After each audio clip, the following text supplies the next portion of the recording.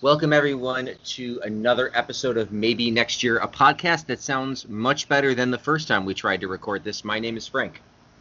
I'm Scott. I'm Paul, but the birds are aflutter for this They- podcast. I can hear the beautiful sound of the birds. Yes, it's Cicada Town here in Virginia. In I wouldn't call it Southern Virginia, but not as Northern Virginia as we are sometimes. We are also in the throes of spring in football. We have OTAs and NBAs and NHLs and number one draft picks overall if you're a Sabres fan.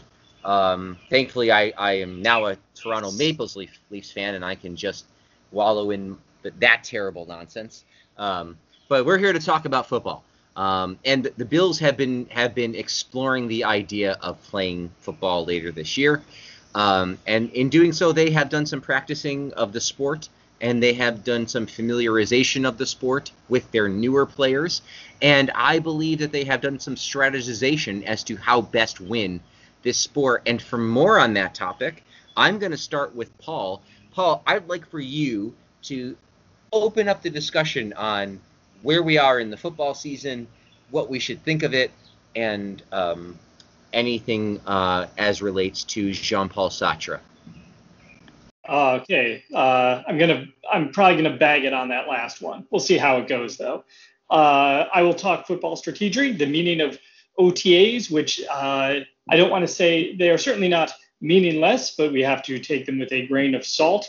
And so going on with my impressions so far, one of the biggest notable things is we've had a few no-shows that we might not necessarily expect. How seriously we should weigh those is a question. You know, the biggest concern I've heard from fans is Star Lutulele's non-attendance. Then, of course, a video circulates on Twitter, may or may not have been planned, of him doing these random drills and looking to be in really good shape.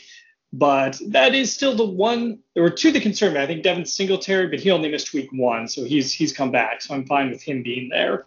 But Star, I kind of think, you had a year where you opted out. I would rather have you there at practice just trying to get up to speed with everything. But I recognize he's a veteran. He probably doesn't need it too much, but I feel like they're giving him so much money. Kind of the least he could do after his year away, which was for totally understandable reasons, of course. On performance itself, from what I gather, the OTAs, what a lot of teams are doing this year and what they've done in recent years more, is they just start experimenting with stuff. They're putting stuff in their playbook offensively and defensively that they may not use. We've seen the Bills run a few plays on the offensive side of the ball, and the parts available and the practices available to the press that we haven't seen them do in the past. And so I think they're just kind of fooling around and saying, okay, the league is going to catch up to a little bit of what we did last year. We've added a piece to Emmanuel Sanders that maybe is slightly better than the piece we lost in John Brown, but we're the same offensive identity right now. And let's try and do some new things and see if they stick. So, I haven't heard too much on the performance end. I heard Jake Fromm has not looked great, but considering he has not practiced full on with the team in ever, maybe, right? Because there wasn't really training camp in the true sense last year, and he was the quarterback who was isolated from the rest of the team last year in case of emergency. So I'm not too worried about him looking bad, and if he makes a team and Davis Webb doesn't or vice versa, shouldn't really matter. We're happy that Trubisky's there and participating, and he seems to be happy to be there and happy with his role and understanding of his role. And, Devin Singletary did drop a screen pass in practice, so that's going to bring up some ugly memories for Frank. For all of us, I'm sure, but especially for Frank. Well, now is the time to drop them. Exactly. It's his OTA. It's the time to screw around. So, I think it's a good sign that they've gotten so many people into camp. I think it's a good sign that the new additions have all commented on how it's a different culture than they expected, but even better in a lot of ways than they felt going in, and that they're looking forward to winning. And the fact that they've, gotten such high attendance and, everyone seems to be in good spirits. We have no controversies. And believe me, when I went through this day in Bills headlines, there were hit and runs. There were people being arrested for drag racing. It was just it's simply not a good time for the Bills. And right now it seems to be a good time for the Bills. So I'm going to count my count my blessings and say I'm happy with how things are going so far. Awesome. I was going to say I have a guess as to the hit and run. I'm trying to remember the drag racing. I'd like to turn it over to Scott briefly, and I think that, Scott, we should really talk about Star Lotulelei, because I think that he's certainly the juiciest bit of player information coming out of OTAs, especially with McDermott using the word disappointing that he wasn't there. But before we do that, Scott, are you hearing our old friend Zool when Paul talks? Not a ton of it. I'm not hearing it. I it's hear not a very, big Zool, right? Yeah. Okay. It's not. He's not coming through the refrigerator right now. Like Okay. He's still deep in the other dimension. Okay. We can try to hang me up and reconnect me. For our longtime listeners, I'm almost always on my laptop, and today I am on my phone. So any problems with this pod, entirely on me. I'm taking Paul, if you hit the red hang up button and then you'll have an option to join back in, give that a try. It's not that bad, but it is slightly there. And I think we should just acknowledge that in case people can hear. You never know. Sometimes we hear these things and they never show up on the audio. I'd also say, Frank, if you want to go ahead and exterminate all the small birds that are flying around. I'm going to go inside, I guess, area, because I'm thinking that the birds are quite literally, not part of the show. Yeah, no, they apparently it is much Guest louder canceled. to you than. Yeah, okay, so I'm going to mute, and you go ahead, talk about Star Lotulelei. I'll talk about Star Lotulelei. I think, so for me, like, Star not being there is a little disconcerting, because obviously, like, we kind of made a huge bet on Star. Obviously, like, a couple years ago, I mean, it was a huge bet, but, like, it was a big bet. And then last year, with respect, he sat the year out. Everyone had a right to do that. That was the deal. Had to think about his family, his health. I got all that. That's fine. And then the theory was that now he's coming back a year older, and the contract gets pushed down a lot. And now we really do need him, and the team is in a great spot, and he should be excited to come back and work with a set of winners. He wasn't injured last season. He was just sitting out. Mm-hmm. So there's really no reason for him not to A, be in shape, and B, like, ready to get on the field with his teammates. So like, it's a little disconcerting that he's just kind of like, I'll get there when I get there.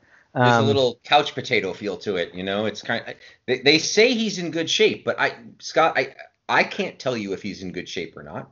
No one, like, all of these things are all well manicured and kind of designed to be publicly consumed. So a Twitter video doesn't tell me anything. McDermott's statement doesn't really tell me anything. McDermott might actually not even really care that much. McDermott may be sending a message to the rest of the team that he doesn't think it's acceptable to them. And he may have talked to Star and be like, hey, I understand why you're doing it, but I'm going to have to call you disappointing just because I got other guys in the room who are expecting me to hold you accountable. So, we don't know what's going on in general. But him not being there, it is kind of it's a little concerning that he doesn't seem to be raring to go. I'll also say very briefly, I think the one thing I was concerned about, obviously coming out of the draft, was the second cornerback position. Sounds like Dane Jackson's doing well, so that's good. But obviously, all the reports out of training camp or out of OTAs are like censored by the Bills. So I'll be realistic. Like, he broke up one pass from Stephon Diggs. It does not do a play-by-play of every time that Dane Jackson was on the field. And if he got roasted the 7 times after that, that doesn't really, we wouldn't know. But hopefully that's a representative sample. Yeah, right. That would defense Diggs once. You probably are at least on the right path, because a lot of guys can't even do that once. Okay, I think that those are good thoughts, and I need to now pull up now that I'm in a much quieter space in my house, and I'm sort of distracted by the quiet. For the first time in a long time, guys, I have a wife and and 2 daughters that have just left the house, and I'm sitting quietly in the house by myself. Wow. Drink it in. Do you want to go? Do you want to I want to nap so bad right now, but I'm not going to. I'm going to stick it out for the maybe next year crew, for sure.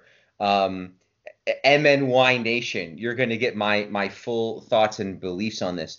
I think that you both have nailed it directly and greatly. I think the only thing I want to add to OTAs, to me, the feel of this is always like like orientation, like when you start a new school or something or work, and nobody really expects you to do very much the first day, and it'd probably be stupid to expect you to do very much the first day. But also, you don't get a lot accomplished the first day. You're just sort of making sure you know where the cafeteria is, and the IT guy comes and gets your computer all set up, and that's kind of what it is. It's like, okay, Stefan Diggs, go out there. Hey, Jake Fromm, that's where the field is. Let me see. You remember what a football is? Can you throw it to that guy? Awesome. Okay, no, I know it was a little off. Just that's good enough for today. Why don't you guys pack it in? We're gonna have a happy hour after work, and we'll come back tomorrow and we'll continue with the orientation. And I think that's good, and I'm excited. And it's definitely annoying. I think it's annoying as the word I'm gonna. We were playing the PTI. What word is it? It's annoying that Star Lotulelei is not there, but ultimately, if I'm here to say that like whoever's there can't really prove to me that they're ready for the season, then I suppose I have to by default accept that I can't really rule out Star Lotulelei as being good this year. But Scott is right. Defensive tackle is a position that needs some stuff, because that D-line, they've definitely invested in the D-line, and that unit needs to show up this year. And hopefully they will. There has been a bevy of changes and updates to the vaccine protocol by the NFL and the Buffalo Bills. So I'm going to this is from ESPN on May 26th. I think it might have even changed since then. But largely what we're talking about here is players and the league have agreed that vaccinated players are basically going to be treated as if there isn't a pandemic. You will not have to keep distance from players. You will be able to do things when you're out and about and in your normal life. You won't have to get tested every day. There is a variety of perks, I think you would call now, a variety of normalcy, masquerading as perks, if I am a conspiracy theorist, to people who have been vaccinated, and that is in part because the players want that and feel entitled to it, and in part it is because they want to incentivize people to get vaccinated.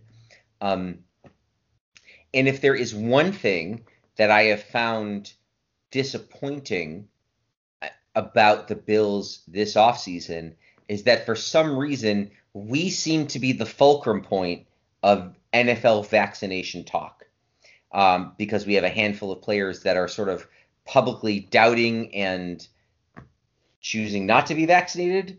We have some wives and girlfriends that have gotten in on the mix, and not strangely and weirdly, but the front office is all about like, please get vaccinated, and we have players that are sort of not as interested as I personally would hope them to be. But from the distraction, quote unquote distraction standpoint that NFL coaches and players like to talk about, they've managed to talk about it a bit. And so every NFL story about the vaccine, I haven't read any stories about other teams and vaccines this year. And I'm going to start with Scott on this. Scott, feel free to correct me if you've heard another story about teams and vaccines, but I feel like every story about the NFL vaccination policy has been like, and Josh Allen, Cole Beasley, and Jordan Poyer's wife are all apparently on the QAnon message board. I think that's taking it. That was comedic exaggeration, and I apologize. But they have all been sort of openly skeptical, yes, of both the policy and vaccines. And I will let you talk from no, there. And I got my second shot yesterday. I think everyone should get the vaccine. I that is medically able to do so. I don't think that I know there is a pass in the United States and in other countries of mandatory vaccination. I think that kind of thing would probably not get us to where we want to go. I think you'd probably end up with a lot of people that probably wouldn't go over too well. And I don't think it's going to go over too well if they do it in the NFL, which is why they're not, obviously. So, yeah, it's not great to have this kind of be a bit of a ball and chain. I'm not as worried about the the impacts on the team day to day, because obviously they were able to get to the AFC Championship game last season when no one could do any kind of meetings together, or a lot of the meetings were done over Zoom, and practices were all very kind of separated and segregated. So the impact on the team football operations part is a little less concerning. I think it is going to be it's a little tough. I mean, I guess in the grand scheme of things, there are a number of things that a head coach asks of his NFL players to do. And I think the head coach and the management are accustomed to not having all of those things followed. Whether it's don't go out at night, whether it's don't drag race, whether it's don't put a don't get high with a gas mask and a bong. Like, you're not our dad, Scott. You're not our dad. Yeah, and it's odd because it in some ways this almost ends up in that category of really you're hurting yourself, and you have the potential to hurt the team as well by either you not being there or you being involved in something that could complicate things for other people. And obviously if there was someone on the Bills who had a pre-existing condition that they were, they couldn't get vaccinated for whatever reason, that would be even more concerning on some level, because that's almost to the point of recklessness and not getting vaccinated. But it is very delicate, and I think McDermott's obviously going to try and push it, but I'm sure McDermott pushes Star Lotulelei to show up at camp. What does he do when he doesn't show up? He calls it disappointing. Camp goes on. Star Lotulelei is going to be probably in the starting lineup on opening day. So it's a delicate dance, right? Because Star Lotulelei is probably still your best defensive tackle. So, are you going to bash him in the public, or it's a hard thing. Like you said, you can't. And I didn't mean to cut you off, but I'm trying to add to the conversation and then pitch to Paul, and we might even take another beat on this. But it is a delicate balance for Beane and McDermott to sort of push for these things, and both the NFL and the team have had open conversations, and they have this open door educational policy for people like, Josh Allen keeps saying he wants to learn more about the vaccine. I don't know what else you need to know about the vaccine other than 150 million people in this country alone have had them, and there's been no adverse side effects that are of note or can be reported, other than you kind of feel like shit for a day. We're a 3 for 3 on this podcast, not counting wives and eventually children. And I don't want to turn this conversation into I will say it. I think everybody should be vaccinated too. I tend to be a science person, and I don't like how this has become a liberal and conservative dog whistle. I'm not just going to pin this on, one political party. It's become a dog whistle, and we've allowed it to become a political, excuse the pun, football. But Paul, let me kind of start to segue to you and ask you this question.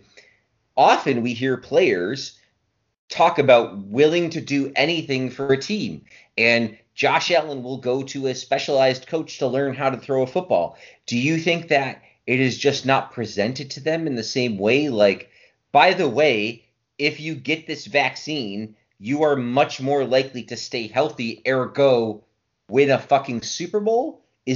Or do you think that there's something else at play, or do you not want to comment on that and you just want to talk about the original vaccine question? I'm fascinated by this question. I think it's the most interesting question the Bills have in the offseason. And if I was going to pick a candidate for Bill Zway to not get it done this year, it might be outspoken athletes get COVID late in the season. It might be like, gosh, in December, we're talking about these numbskulls that didn't get a goddamn vaccine. And I really hope that's not the case, not just from a Super Bowl perspective, but from I never want to wish anybody ill.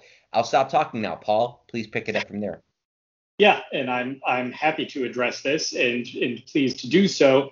I do wonder if people just haven't talked to the players who are skeptical in a way that's going to really get through to them, that this is not a matter of simply individual choice. It's a matter of public health. And to where you were leading into, Frank, I worry about that late season scenario too, where it's okay, well, if you don't want to get the vaccine, which has been approved by the U.S. Food and Drug Administration for emergency authorization usage, all three of them, we have not seen people dying as a consequence of these vaccines. We have not seen adverse long-term side effects on anything resembling a consistent basis with these vaccines.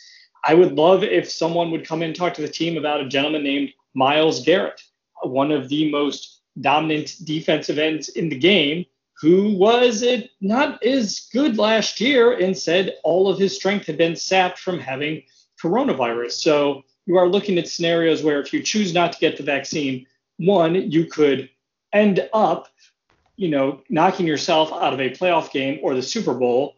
Two, knocking a vaccinated team out of the playoff game or the Super Bowl, recognizing that the vaccine, while it will protect you against serious cases, is 95% effective overall, and means that 1 out of every 20 might end up getting an asymptomatic case. And now they've been ruled out because you've given them the virus. So that is also something that comes into play.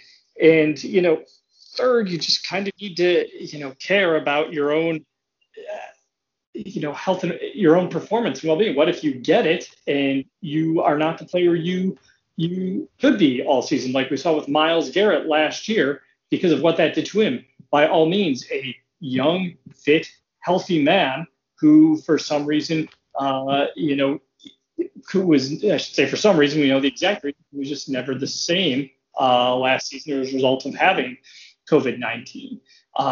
You are right, Frank. I think you could add. I think you could add Cam Newton to that list, and Bill Belichick certainly seems willing to bet that after a year's rest, Cam Newton's going to play better. But he certainly wasn't the same player in the second half of the season as the first. Right. He was effective at the very beginning. He was effective in the first game against the Bills. We tend to remember disaster he was on Monday night toward the end of the year, but he was good in that. He almost, if it weren't for Justin Zimmer, that winning streak by the Patriots over the Bills would have been extended at least one. So yeah, it's something that has that serious effect. And so if you're a player, you think, I am doing harm to my team by not getting vaccinated. If you're saying, okay, well then why aren't I getting vaccinated? My reasons must be really strong, but they're not really strong. We're not seeing, consequences of this. I am not, to my knowledge, a 5G tower right now. I am not transmitting any signals from my body. I am not magnetic. Those random conspiracy theories do no good at all. They should never be retweeted by Instagram models who are married to NFL players or anyone in any occupation. You say that, Paul, but for some reason you are having a bit of an echo today. So it could be a high that buzzing. Yeah, and it also, could be. I do feel weaker. I feel like my vital energies are being drained, as Paul calls. I personally, just so you guys know, have a sudden urge to both buy more things and change my gender. I don't know. And I'm thinking that it's probably the shot. No, look, we are not public health experts. I think that there are if this is a different kind of thing, then I don't know. I guess I feel this way about the flu shot for football players too. Like, I don't think anybody should be getting like the flu, or if they do get the flu, they should say, well, I got the shot and I guess I got it anyway.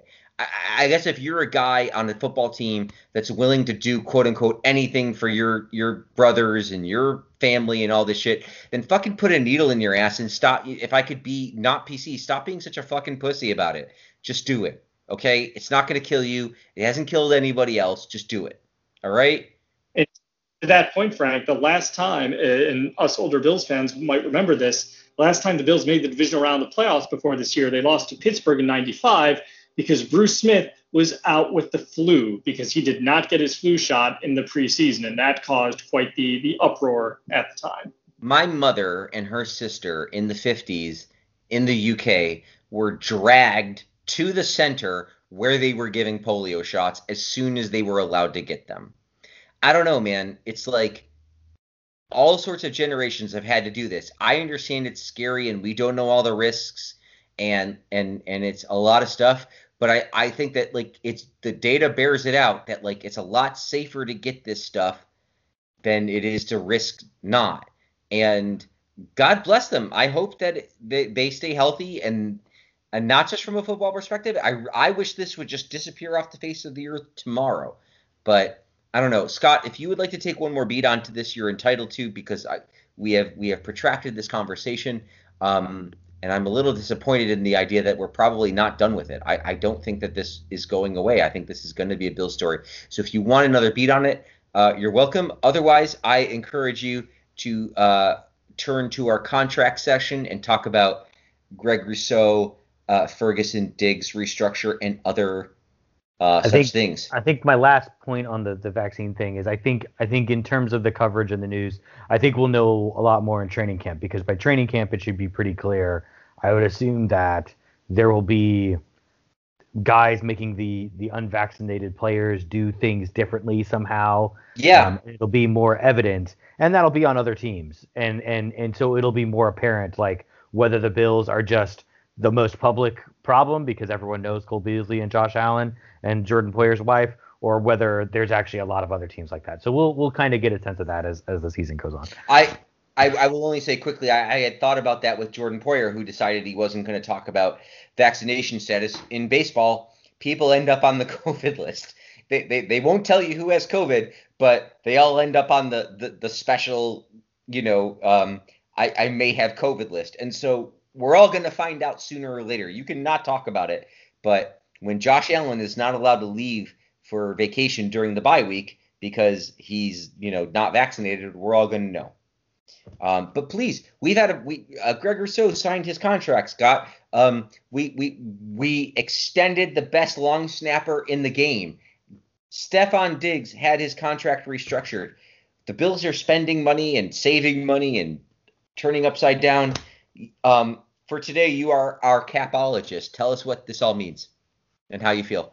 I mean, I think the Diggs restructuring is big. I mean, it's a little confusing. I mean, I guess some of it is the kind of the post June 1, which actually kind of happens as soon as the draft is over. They can start kind of figuring out what slots money are available and when you can consolidate contracts and convert things like bonuses into regular salary or vice versa. However it is that saves you the money, those things can happen. So I mean, I guess the point now is obviously we have a little more cash in the bank now going into the season to make a run at some of the kind of free agents who are still out there, or make a trade for a future pick where we can get somebody this year who can help for a pick down the road or something like that. I was reading Barnwell's column the other day. He flew out both making another run at Zach Ertz to kind of smooth out the tight end position, getting Kawan Short, which, if you want to get a fire under Star Latulele, bring in another former Carolina Panther defensive tackle.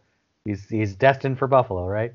So those are both kind of options to make the team better. I hope that they can do, like, that's the thing, like, it only matters to get the cap room if you use it, right? That's the thing. Otherwise, it's all just kind of Bean showing off how smart he is. So, I get that things don't always work out, but again, no one's gonna care that you tried really hard to get Zach Ertz or Kawan Short at the end of the season if you don't make the Super Bowl. All they're gonna care is the team wasn't good enough. So, yeah. So good that they did it. It's just the first step. Do you have a preference on how they spend that money? I mean, yeah. I mean, it's, is Sherman still out there? I haven't looked. Who's Richard Sherman. Let me see. I'll look him up now. Okay. So, I mean, he's somebody I think who's still got a kind of. I have to say he broke that guy's leg that used to kick for us, and he's kind of a dick.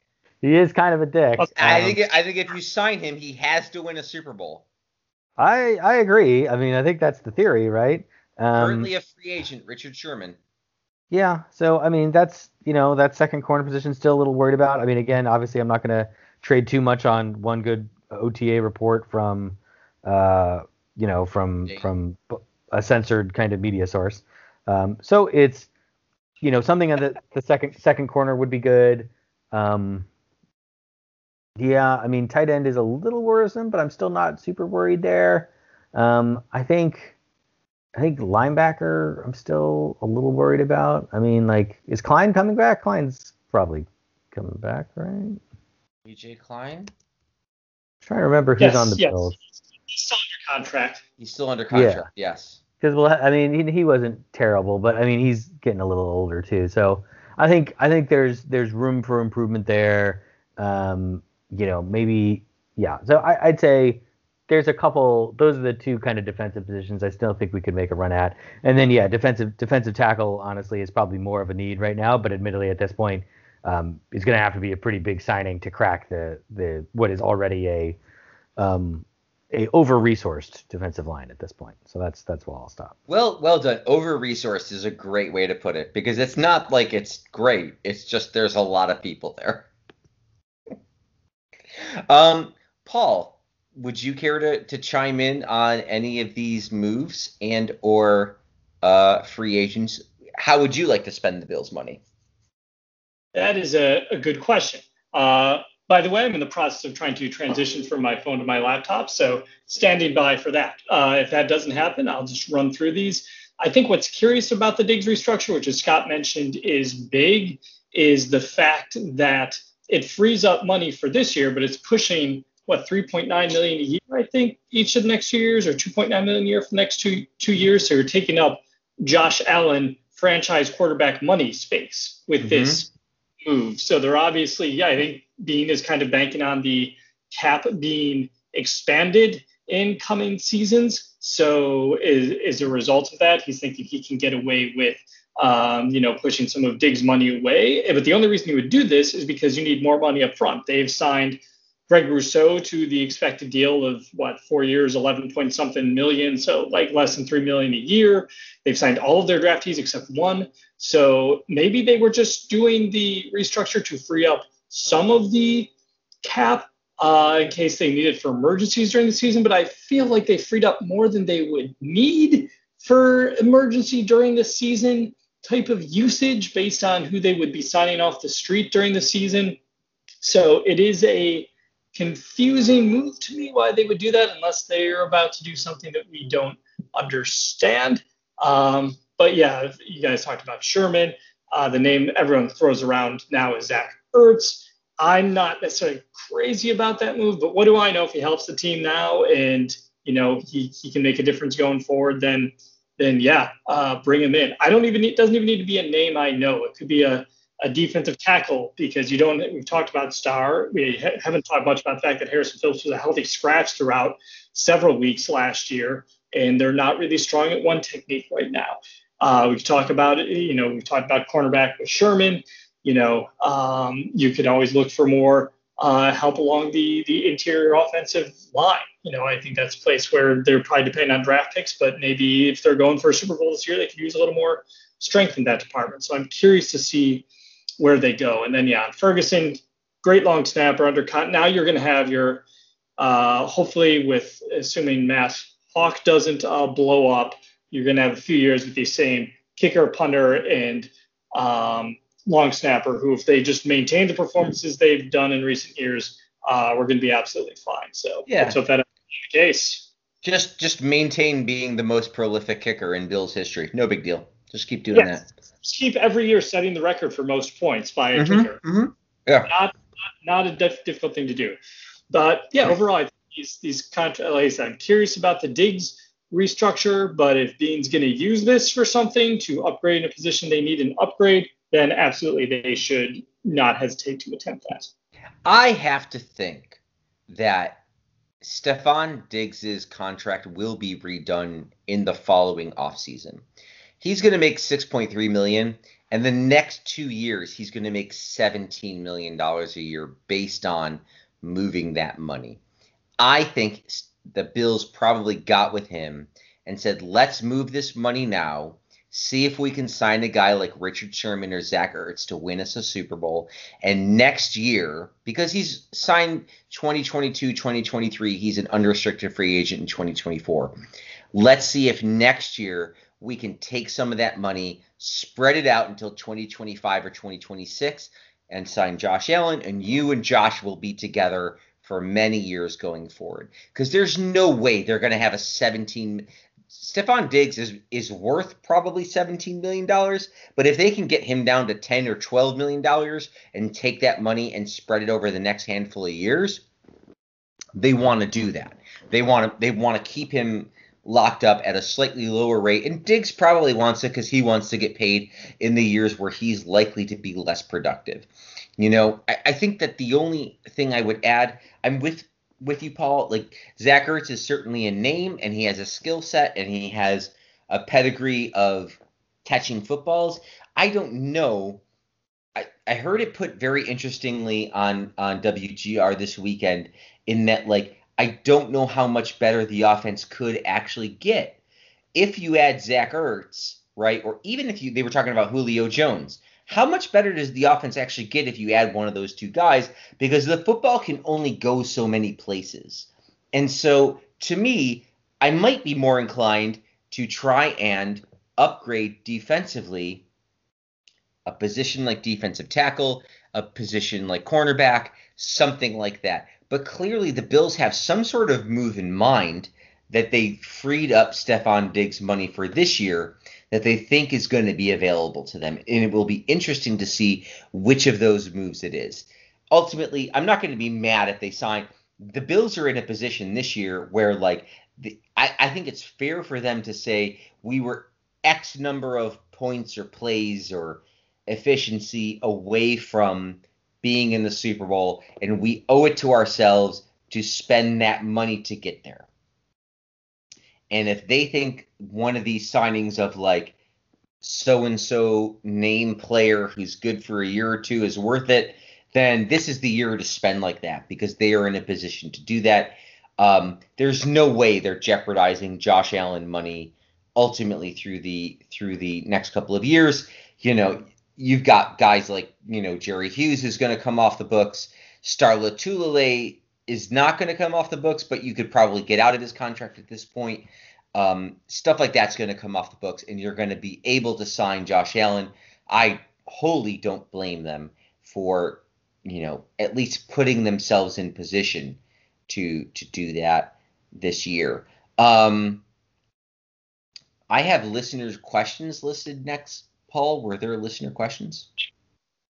There were crickets. So if there's a podcast where I am echoing a little more than I should, this is the one to have that happen. Because the listeners of this podcast will be the three of us. Listeners can eat a bag of dicks this week. What can I say? Yeah. And I was a day in advance asking for questions for once. This wasn't even a scramble like 3 hours before the pod. Like I've done it before. So. All right. Well, I'll ask you one question, and Scott, you can chime in. Should the Sabres trade the number 1 overall pick, or should the Sabres draft somebody like Owen Power who might not be ready or willing to play for the team? And I'll start with Paul, and then Scott can go, and then we'll get to 17 games. Keep it, draft and develop. They keep looking for an organizational savior, and that's all they've been doing for years. Rather than focus on let's trade this number 1 pick and get a future savior that we put too much pressure on, eventually force out of town, who's going to play elsewhere. Why don't we actually use this on a capable player, take 2 to 3 years to draft and develop him, and that'll, help him become a good player. Like, I don't know, that kind of worked with a guy I know named Josh Allen, who was not pressured in the franchise from day one and was allowed to learn and grow at his own pace, without being asked to save the franchise from day one. So that's my opinion. I say, keep it. And Scott, you're also welcome to chime in on the Devils pick, too, if you want. Yeah, you were allowed to say anything about hockey you want. Yeah. No, it's nice to see the Badgers kind of get a little bit better this season, but it was a little disappointing shortfall in the Big Ten and NCAA, not even getting past the first round. So, I say the Sabres should trade it away, get one of them, get a couple of those rookies. That's the best way to avoid the pressure, right? Is many saviors, not just one savior. I like that you both are feeding the idea of, like, nothing's going to get fixed next year for the Buffalo Sabres, and either develop a guy who's going to be really good or spread out the risk. I like both of those answers. A weird thing that I'm not sure I like is 17 games in the season with a week 7 bye. I don't know, because I keep thinking about, like, what's their record going to be, and I think things like 13-3, 12-4, 14-2, and it's not going to be any of those. It's going to have one more win or loss.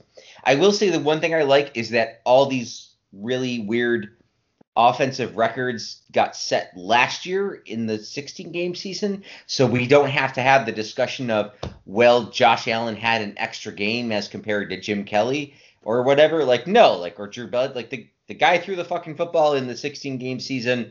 I'm excited to see what they can do in 17 games.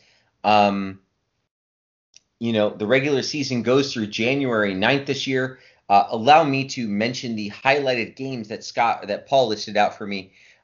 Kansas City is, I believe, week 5 it is, October 10th. That's a Sunday night game in Arrowhead. They're going to go to Tennessee on Monday Night Football the following week. So you got a Sunday followed by a Monday.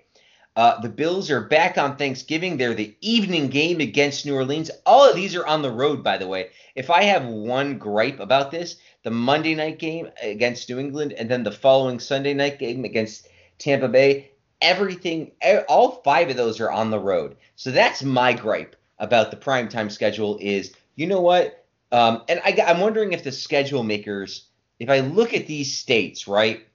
Missouri, Tennessee, Louisiana, okay, Massachusetts, but then Florida. 4 of those 5 states are states that are basically already or almost certainly going to be a little more relaxed on the capacity standards for attendance than New York State would be necessarily, who at this point is going to insist on vaccinated fans.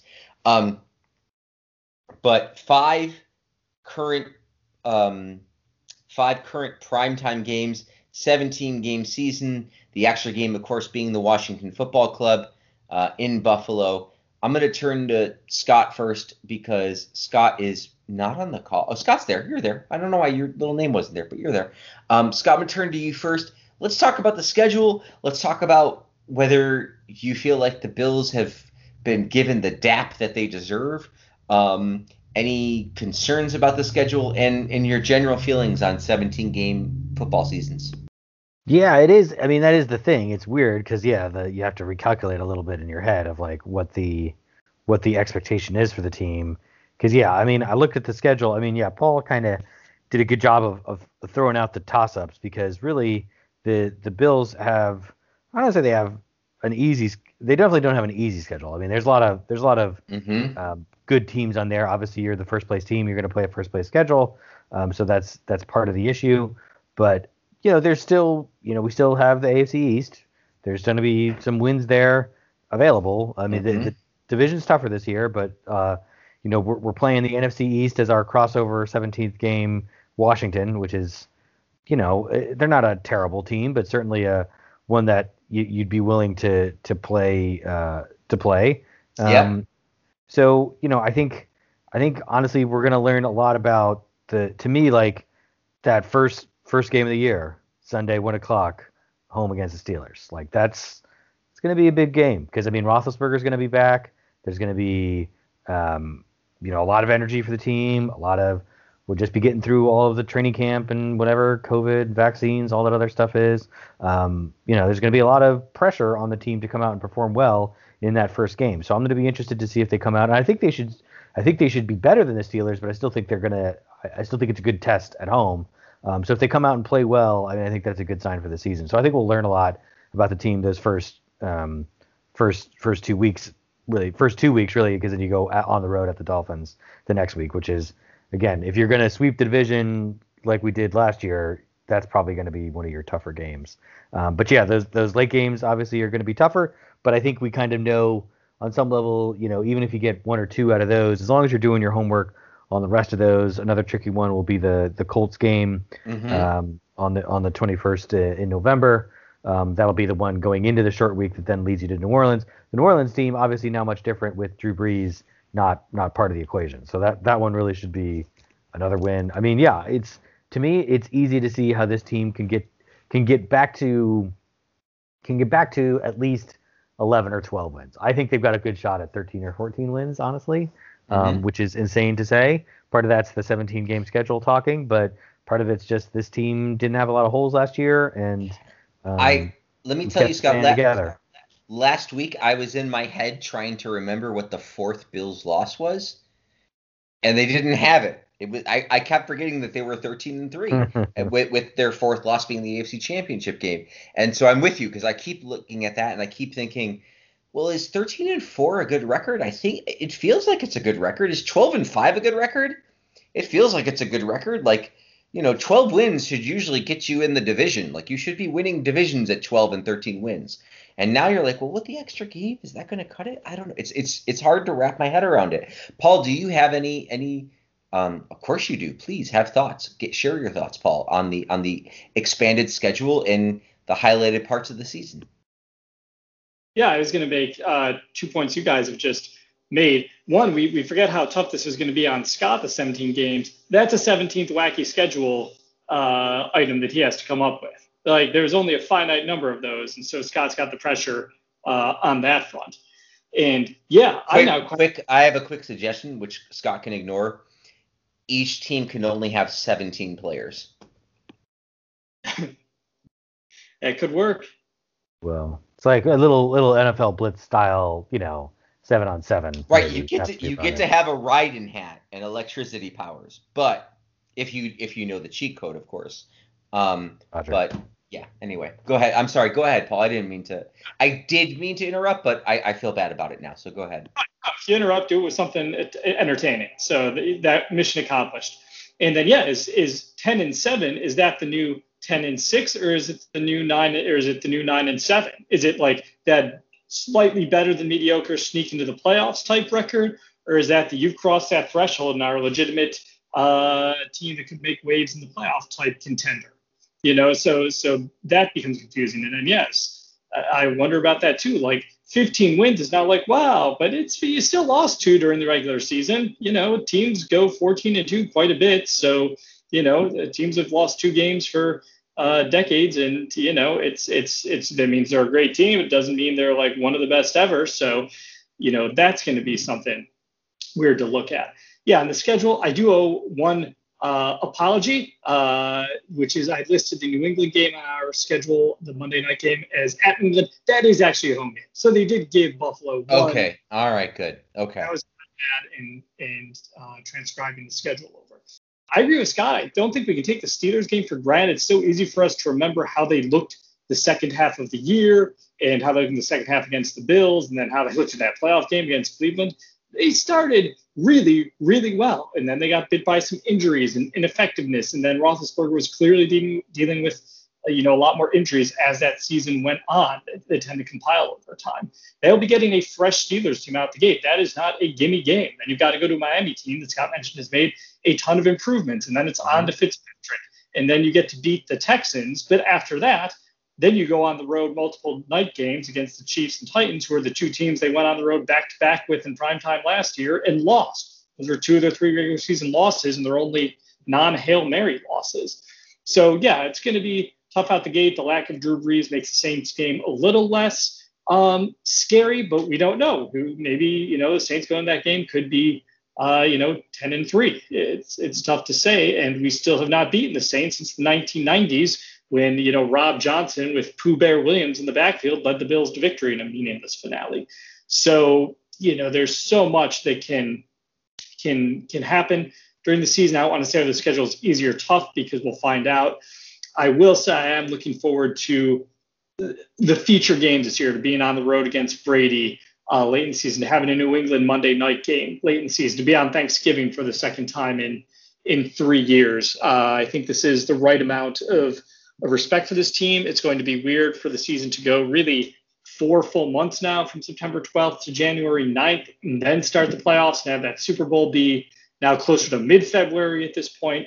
So those will take some adjustment to me for the season. I will also miss the symmetry of 16 games. It made it easy to schedule.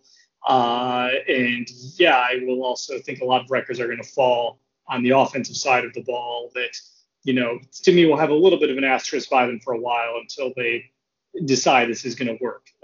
Because let's face it, players may well decide for the next CBA, screw, we're going back to 16 because our bodies are just taking a beating right now. So yeah, we'll see how this goes. But, I'm looking forward to watching some football this year with some fans in the stands. Yeah, and we have to make some decisions about if we can even go to games and stuff like that. I'm sort of if I had to go tomorrow, I wouldn't go. But I'm excited by the prospect of the idea that maybe by the fall I'll be in a position to go to a football game because I'm excited for that idea. I am with you guys. There are some when you win the division, you get the tougher teams, and I think that overall, I'm happy. I'm personally happy. I'm with you, Paul, that getting the Steelers early is a test. I'm personally happy we're getting the Dolphins early because I'm hopeful that if there's a time to get the Dolphins, it's before they fully gelled as a football team. And they play them week 2 and week 7, I think. And so like I'm happy to kind of have those guys there. I think the Jets will, I am sorry for Trevor Lawrence and all of that nonsense, but I'm ready for him to be the next Sam Darnold. I don't know what to tell you. On one hand, I don't really think the Patriots have spent more money, but on the other hand, like I just don't believe in Cam Newton. But Bill Belichick won a lot of football games, so maybe he knows something I don't. That certainly wouldn't be the first or last time. And I am with you. The favorite thing that you said, Paul, was the if 10-7 is the new 9-7 or the new 10-6, because I don't know how to answer that question yet. I don't think they'll go back from a 17-game schedule anytime soon. I think it would take that's money. That's basically money in everybody's pocket, and so it would take a pretty big deal to kind of push them back. But Bills and Beers are fans of saying that you don't know what the schedule is until at least halfway through the year, if not longer. And I tend to agree. I don't know, right? The Chiefs, you fully expect the defending Super Bowl champs to be good, but they lose football games too, and you don't know what'll happen on October 10th or October 18th. The Titans are a weird team that are in the mix for Julio Jones, and I don't know. I mean, the Ryan Tannehill regression to the mean honestly can't come fast enough for me. I hope they keep relying on Derrick Henry and not so much throwing the football, because I think if they start to get an identity, they could be a really good football team. And then, anytime Tom Brady's on the schedule, look out. I wonder if some of these games will get flexed. I think that some of them might end up flexed. I think you might see the Bills more than 5 times in the prime time. But we are 52 minutes into a summer podcast that apparently nobody had questions for. So it's time for This Day in Bills headlines, and also Who's Bad Take. I've been thinking about a nice segment, Paul, because I was looking through my Bills football cards. I'm happy to announce I got a 1985 United States Football League Jim Kelly football coming to me. It is not his rookie year, which was 1984, but I'm excited for my first ever USFL card. And I was looking at some of the names of the players from the 70s and 80s, and I thought we could maybe eventually play a game, was this guy a Bill or not?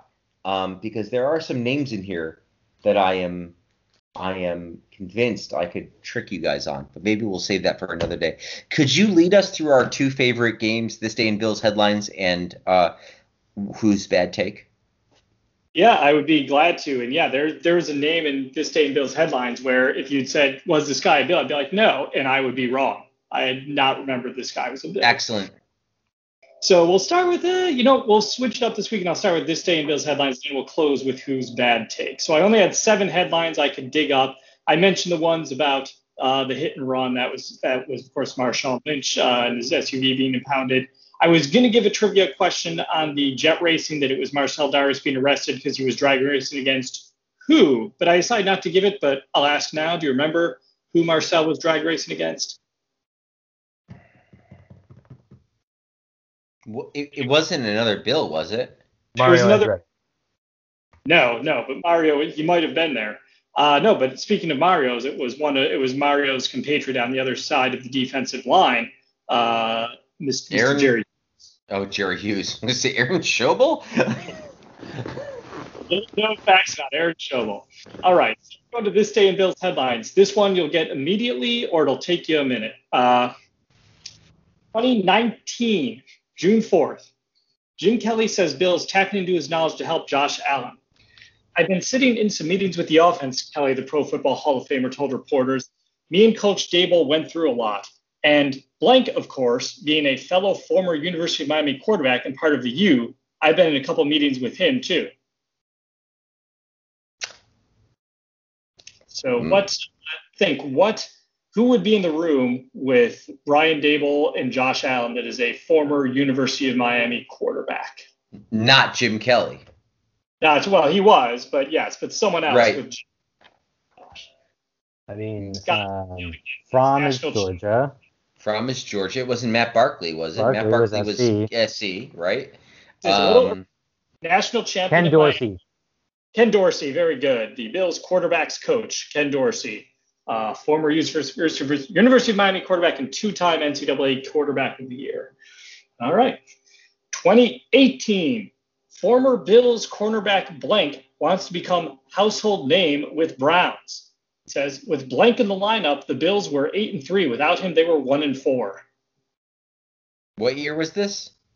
2018. All right, so it's way too late to be Dante Whitner, who is a safety, but also in the backfield. He was then subsequently I think he was with the Bills twice more in training camp, but he actually never played with them again. And he did the same with the Browns as he did with the Bills, which would be very good when he was in there, but be injured much of the time. EJ Gaines? EJ Gaines, very good. All right. All right. This is a tougher one, but I'm hoping the hints will get you there. 2015. Bills blank will be ready if he gets a chance. I was just extremely happy to go into the game, and the score was what it was. But when you're dying to get out there and get the experience, I play every down like it's the Super Bowl. He said Wednesday, is the backup quarterback with the Jets. I prepared as if I was a starter every week, and my teammates from the Jets know that about me. They know I'm ready to play at a moment's notice, and I felt like I held my own. However, what this player is most known for, as far as a Bills quote-unquote highlight goes, is late in the final preseason game against the Lions on September 3rd of 2015. While trying to break a tackle, he lost track of which direction he was facing, inadvertently threw the ball 20 yards backwards, creating a loose ball situation, setting the Lions up for the game-winning score, and then he was released the next day and would never play in the NFL again.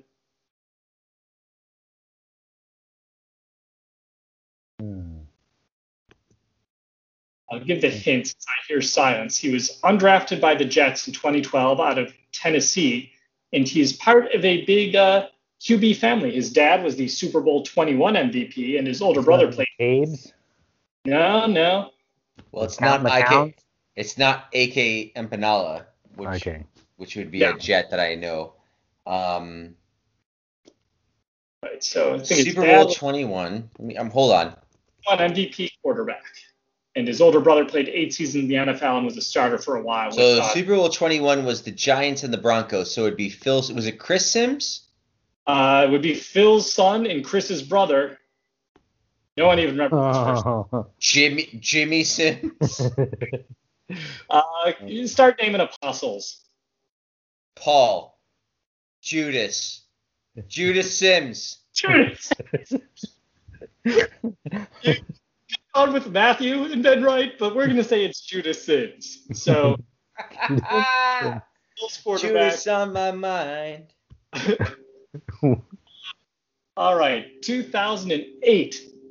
This one you'll probably need the hint for too. Bills blank should go to a safe place. It says the smallish linebacker would make a largest secondary member. He's a bit bigger than the team's current safeties in terms of raw size, but not insanely so. Scott. No, great guess. Excellent guess. That is a regular guess. That is one that we've admitted in the past. I took a huge hack at Paul's changeup. I was like, that's a fastball. Damn it. All right, okay. All right, I'm getting out of the box. I'm resetting. Here we go. Okay. Literally a Brian Scott teammate. All right, at 6'2", and this is at 229, and all the existing members of the 2 or 3 inches taller when it comes to Dante Whitner. So this is an undrafted free agent in 06 out of Saginaw Valley State. He played 3 seasons with the Bills. He started 14 games in 2007. He recorded 2 sacks and also had a 38-yard interception return against Tony Romo in the infamous Dallas Monday night game. And I lost both my earpieces, so now I've got that. I can hear you guys now. How did you lose? We can hear it. It sounds terrible. You sound like you fell down. Literally, they just stay in your ear, so I don't know how you could have lost them. I have weird ear holes, and they don't hold earbuds. But that's another pod for another day. That's what she said, right? Okay, who scored the interception against Tony Romo? He got 38 yards on his return. We did have George Wilson scored, and then Chris Kelsey scored. I think this guy did not score. He had one of the 4 interceptions of Romo, and he didn't go in. I'm so mad it's not Brian Scott, because that was like amazing that I remembered he was even on the team. Okay, let's see. Here's a big hint. If it's not delivery, it's DiGiorno? But kind of just change one letter. DeBorno? Misurno? Yeah, we don't have all day. It's a June podcast. It's John DeGiorgio. John? No. We had a guy named John DeGiorgio? Shut your hole. Nope. That's 3 seasons. Started an entire year at linebacker. All right, poor John DeGiorgio. Fake news. All right. Speaking of guys, well, this is a bad omen because I don't remember this next guy ever being a Bill. So good luck with you guys on this one. All right. 2003. Bills ease need for speed by signing Raiders blank. The 32-year-old blank posted career highs in catches and touchdowns in 1997. He then followed that season up with a career best 882 yards in 1998.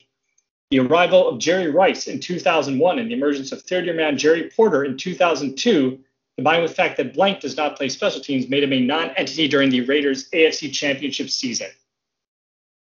I will say that I remember the Bills were the team that ended Jerry Rice's catch streak when he was a Raider. Yeah, Rice was furious that day. He didn't even get a target order. He should have sucked it up and got open, but he wasn't. I don't tell you. Greatest receiver of all time? Maybe. But, I don't know. Posted a rant in the offseason that we have not had an NFL season since 1980 that has not included a Jerry Rice or Larry Fitzgerald touchdown catch. So it's been 40 years since that's happened. So this player said, I'm real excited to come out here and compete and try to make this team better. But he was released by the Bills on August 26th of 2003 and never played in the NFL again. The big hint, if you guys remember this, he won a gold medal at the Olympics in Barcelona in 92 in the 4x100 relay. So he really was a speedster. I am going to say several-time WWFE champion and Intercontinental champion Kurt Angle, who I do know won a gold medal. Dun, dun, dun, dun. It's true. It's damn true. Intensity, integrity, and whatever the other I was. All right, Scott, any guess on this one? No. I mean, because the wide receivers were fairly stacked that year because it was, I think we still had Moulds maybe and Price, but then Evans was also there and probably Reed. Yep, Josh Reed is just going into his second season. So, player who did not make the team. Do you remember the name James Jett?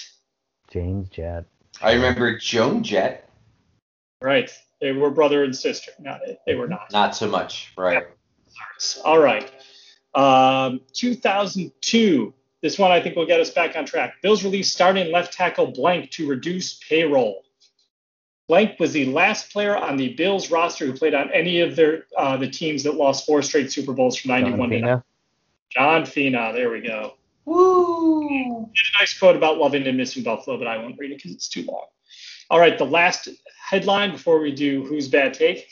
1998, Doug Flutie tackles Thursdays at the Square. Now, for context, Thursdays at the Square is an outdoor Buffalo concert that features prominent musicians long after their days are over. So picture watching Crash Test Dummies in 1999 or The Offspring in 2005, which I did both of those things at Thursday in the Square. But it says the Flutie Brothers Band showcased familiar tunes carried by the beat of Buffalo Bills quarterback Doug Flutie, who proudly took his seat behind the drums. Wearing a Michael Pekka Sabres jersey and his Bills hat on backwards, Flutie sang the words to himself. It says Flutie took some of his Bills teammates, busy signing autographs, to join him in the spotlight. Bruce Springsteen has his big man Clarence Clemens. We need our own big man, Flutie said, talking massive 6'6", 354-pound offensive tackle Jamie Nails onto the stage where he bashfully sang Dock of the Bay. Other teammates, including blank, blank, and blank, joined in for a slow but enthusiastic rendition of the Bills' Shout theme song. I'll give you a hint on these 3 Bills. One is a fullback, one is a running back, one is a defensive end. and the year is 1998. Okay, Scott. So 1998, all the stars of the early 90s are gone. So I'm gonna say now they may have come back. It might be Thomas Reed, Davis. I mean, but I don't think so. Gash? Sam Gash is the fullback. Okay. 1 for 1. You have a running back, defenseman to go. Travis Henry? No, Nope. early. He's early, right? It's too early. Antoine Smith. Antoine Smith. We have the running back. Now we just need the defensive end. Not Aaron. Who's the guy before Aaron Schobel? Yes, it's the guy before Aaron The Schobel. other white guy who played defensive Phil end Hansen. forever. Phil Hansen. He's not a white guy. He's not white, but he was a guy who got 10 and a half sacks and then went to San Diego like everyone else did. Marcellus Wiley. Marcellus Wiley. There you go. Big up, Wiley. Good job. And That was what's a the good. last position? That was it. Yeah, defensive Oh, end. there So were just 3. Okay, cool.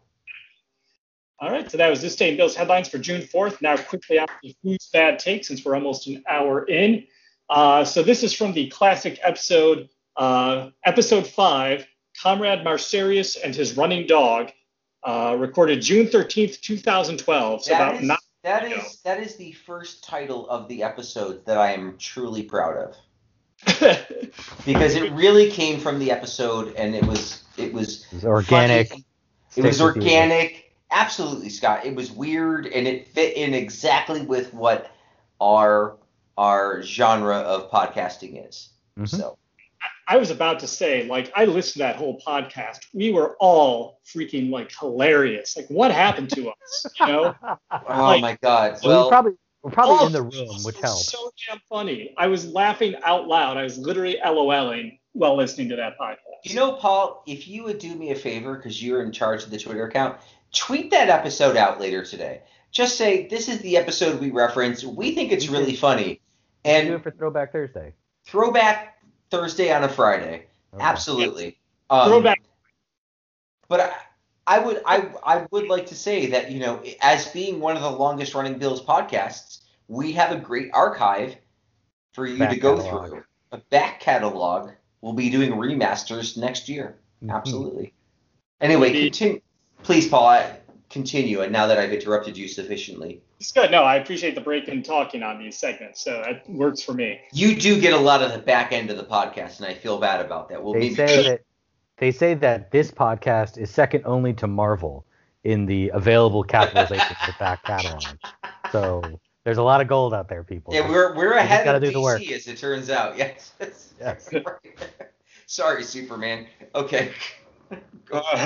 So one person, in reference to Vegas placing the Bills over under its 7 wins, said the following: "It is frustrating that you make all of the offseason improvements, and that's still the perception. What does Vegas know about this team that we don't?"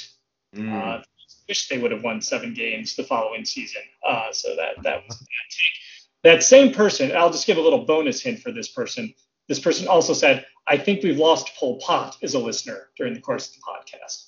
That can only be me. No, I'm sorry. That's a Frank. Yeah, I feel like that's Frank. That's a Frank branded joke. Okay, what other quotes do we have? Any other quotes? Yes, we have. The second person said, "Donald Jones could be the team's #1 receiver next year." He was not, of course. Stevie Johnson would catch 79 passes for 1,046 yards in 2012, and Donald Jones was Donald Jones. The second hint for that person is this person also said, and I have no idea what the context is, "He's like a Dominican shortstop. He has no idea how old he is." That's probably a reference to. Oh, sorry. Go ahead, Scott. I was gonna say that seems like Paul a little bit, but I could also see it. It could definitely be me too. That's probably a reference to the idea that at the time the Nationals were in a lot of trouble for all the Dominican players they had signed, who had been lying about their ages because they wanted to get out of.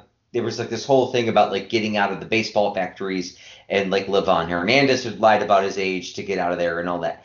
But that's probably what we were we It were would have been a little joking about. after Rafael Furcal, who had that same issue when he was Right. Yes. And it was like, oh, we don't really know how old any of these people are because, they wanted to escape poverty. All right. And the comment from the third person on the podcast. I'm really excited that I saw TJ Graham catch a nice pass in minicamp the other day. This person also said Vince Young as a running option is going to be in the equation in 2012. Yeah. I am now more confident that Scott was the second quote because only Paul could bring that level of earnestness to Vince Young and or something happening in the Bills off Yeah, season. that is true. That is tough. I'll go the other way just for variety's sake. I'll say number Just to be an number asshole. number 2 was Paul and number 3 was me. Okay. Maybe I just fell asleep after. But we all agree that I'm the only one brave enough to invoke the name 100%. Pol Pot on a podcast. I think that makes the most sense. Yeah. Well, to be fair, 2012 Frank gave no fucks. He was just like, whatever. I probably made I think I was the one who. I mean, I started some of the Comrade stuff. I think I was somewhere. Oh yes, I don't think you were the inspiration for Comrade Darius, right? Because anyway, go ahead. I spelled out his name wrong. Anyway, Paul, go ahead. All right, here we go. So you have your picks locked in. The person who said both, and we'll start in the reverse order here. I am really excited that I saw TJ Graham catch a nice pass minicamp the other day, and also said Vince Young's running option is going to be in the equation. Was Scott? Oh, Scott. That sounded like. Now, Paul, was it can you tell if I was sarcastic when I was talking about TJ Graham or not? It was genuine. We were all way off base. That's unfortunate. I feel like saying Vince Young in the equation is like that's like me running out of gas and I'm trying to transition. My brain's already on to the next point, so I'm just kind of like, that sounds about right. Yeah, he'll be in the equation. Oh my God, the thought of you being excited about TJ Graham at all is hilarious. That's so funny. Okay, all right. All right, we're going to jump back to the first one now. It is frustrating that you make all of the offseason improvements, and that's still the perception. What does Vegas know about this team that we don't? The same person who also said, I think we've lost Pol Pot as a listener is... Oh my God, it's Paul. It's you. Paul. Yes. No! As you said it again, I remember. It was me all along, Austin. Oh! that is a little bit of dry. That was in the midst of the Comrade Marcerius discussion, I believe, that I came up with that one. As you said it the second time, you said it the way you would say it. The intonation, yeah. Oh, you bastard. Oh, I feel like Marty Jannetty and I just got kicked through the glass, man. Oh. Yeah. Okay, so what did I say again? Super kicked on the barbershop. Frank, you had the two great quotes, I think, about Donald Jones could be the team's number one receiver next year. Jesus. And also a quote about how he's like a Dominican shortstop. He has no idea how old. Well, there you go. That one does fit me. Okay. Yeah. The first one I'm hoping was sarcastic, but I assume it wasn't. I assume I was all in on Donald Jones. And in fairness, Scott and I were both, fairly high on Jones as well because he'd done well toward the end of 2011 season. He had a great game against the Bengals in that comeback win. So we weren't thinking he was going to be number one, but we were both, higher on him than any of the three of us had business being.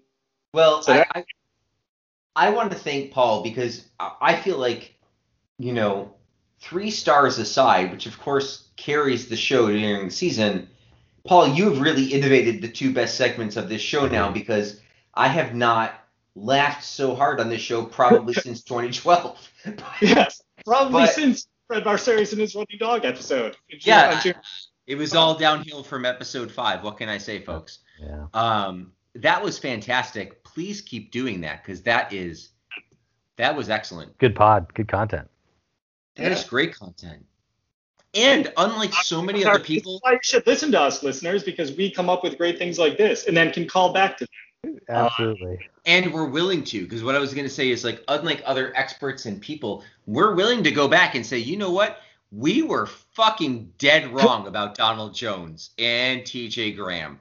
And Also, Bills winning we made this mildly insensitive joke about Dominican shortstops that ultimately doesn't have a place in 2020, but in 2012 made sense in context, and we'll own our shit. What can I say? So thank you. Cancel Frank. Sorry guys, this was the last episode of this Day in Bills. Maybe next year is over now, and we will be woke as shit next week. I promise. Look, I will say that we towed a very nice line that I think appeals to a broad base, and also we try not to suck. We try to be good people. So we hope you enjoyed this show. It is June. It will get even weirder in July if history holds. And it won't get cool until it won't get football-y until August. July could be our weirdest episode. So, send in your questions. Schedule.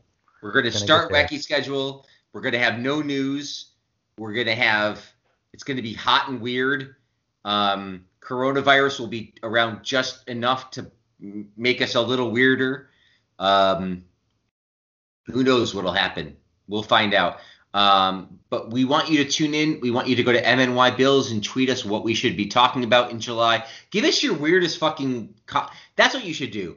If you're listening to this episode, let a friend know that you can tweet us and give us a really oddball, weird idea about what we should be talking about. And there's a good chance we're going to talk about it because it's July and it's a football podcast and there's nothing else to talk about. You should go to facebook.com/BBills, BBILLSMNY, and we'll be there and you can Facebook talk to us. We're not going to go on any other social media platforms, but you can find us on iTunes, all these other things. Please let us know what to do. We're ready to have some fun and enjoy the summer with you. Until next time, thank you so much for listening. This was a really fun podcast, guys. Thank you both for being here. Until next time, my name is Frank. I'm Scott. I'm Paul. And my family's home. I got to go. Goodbye. Good night, everyone.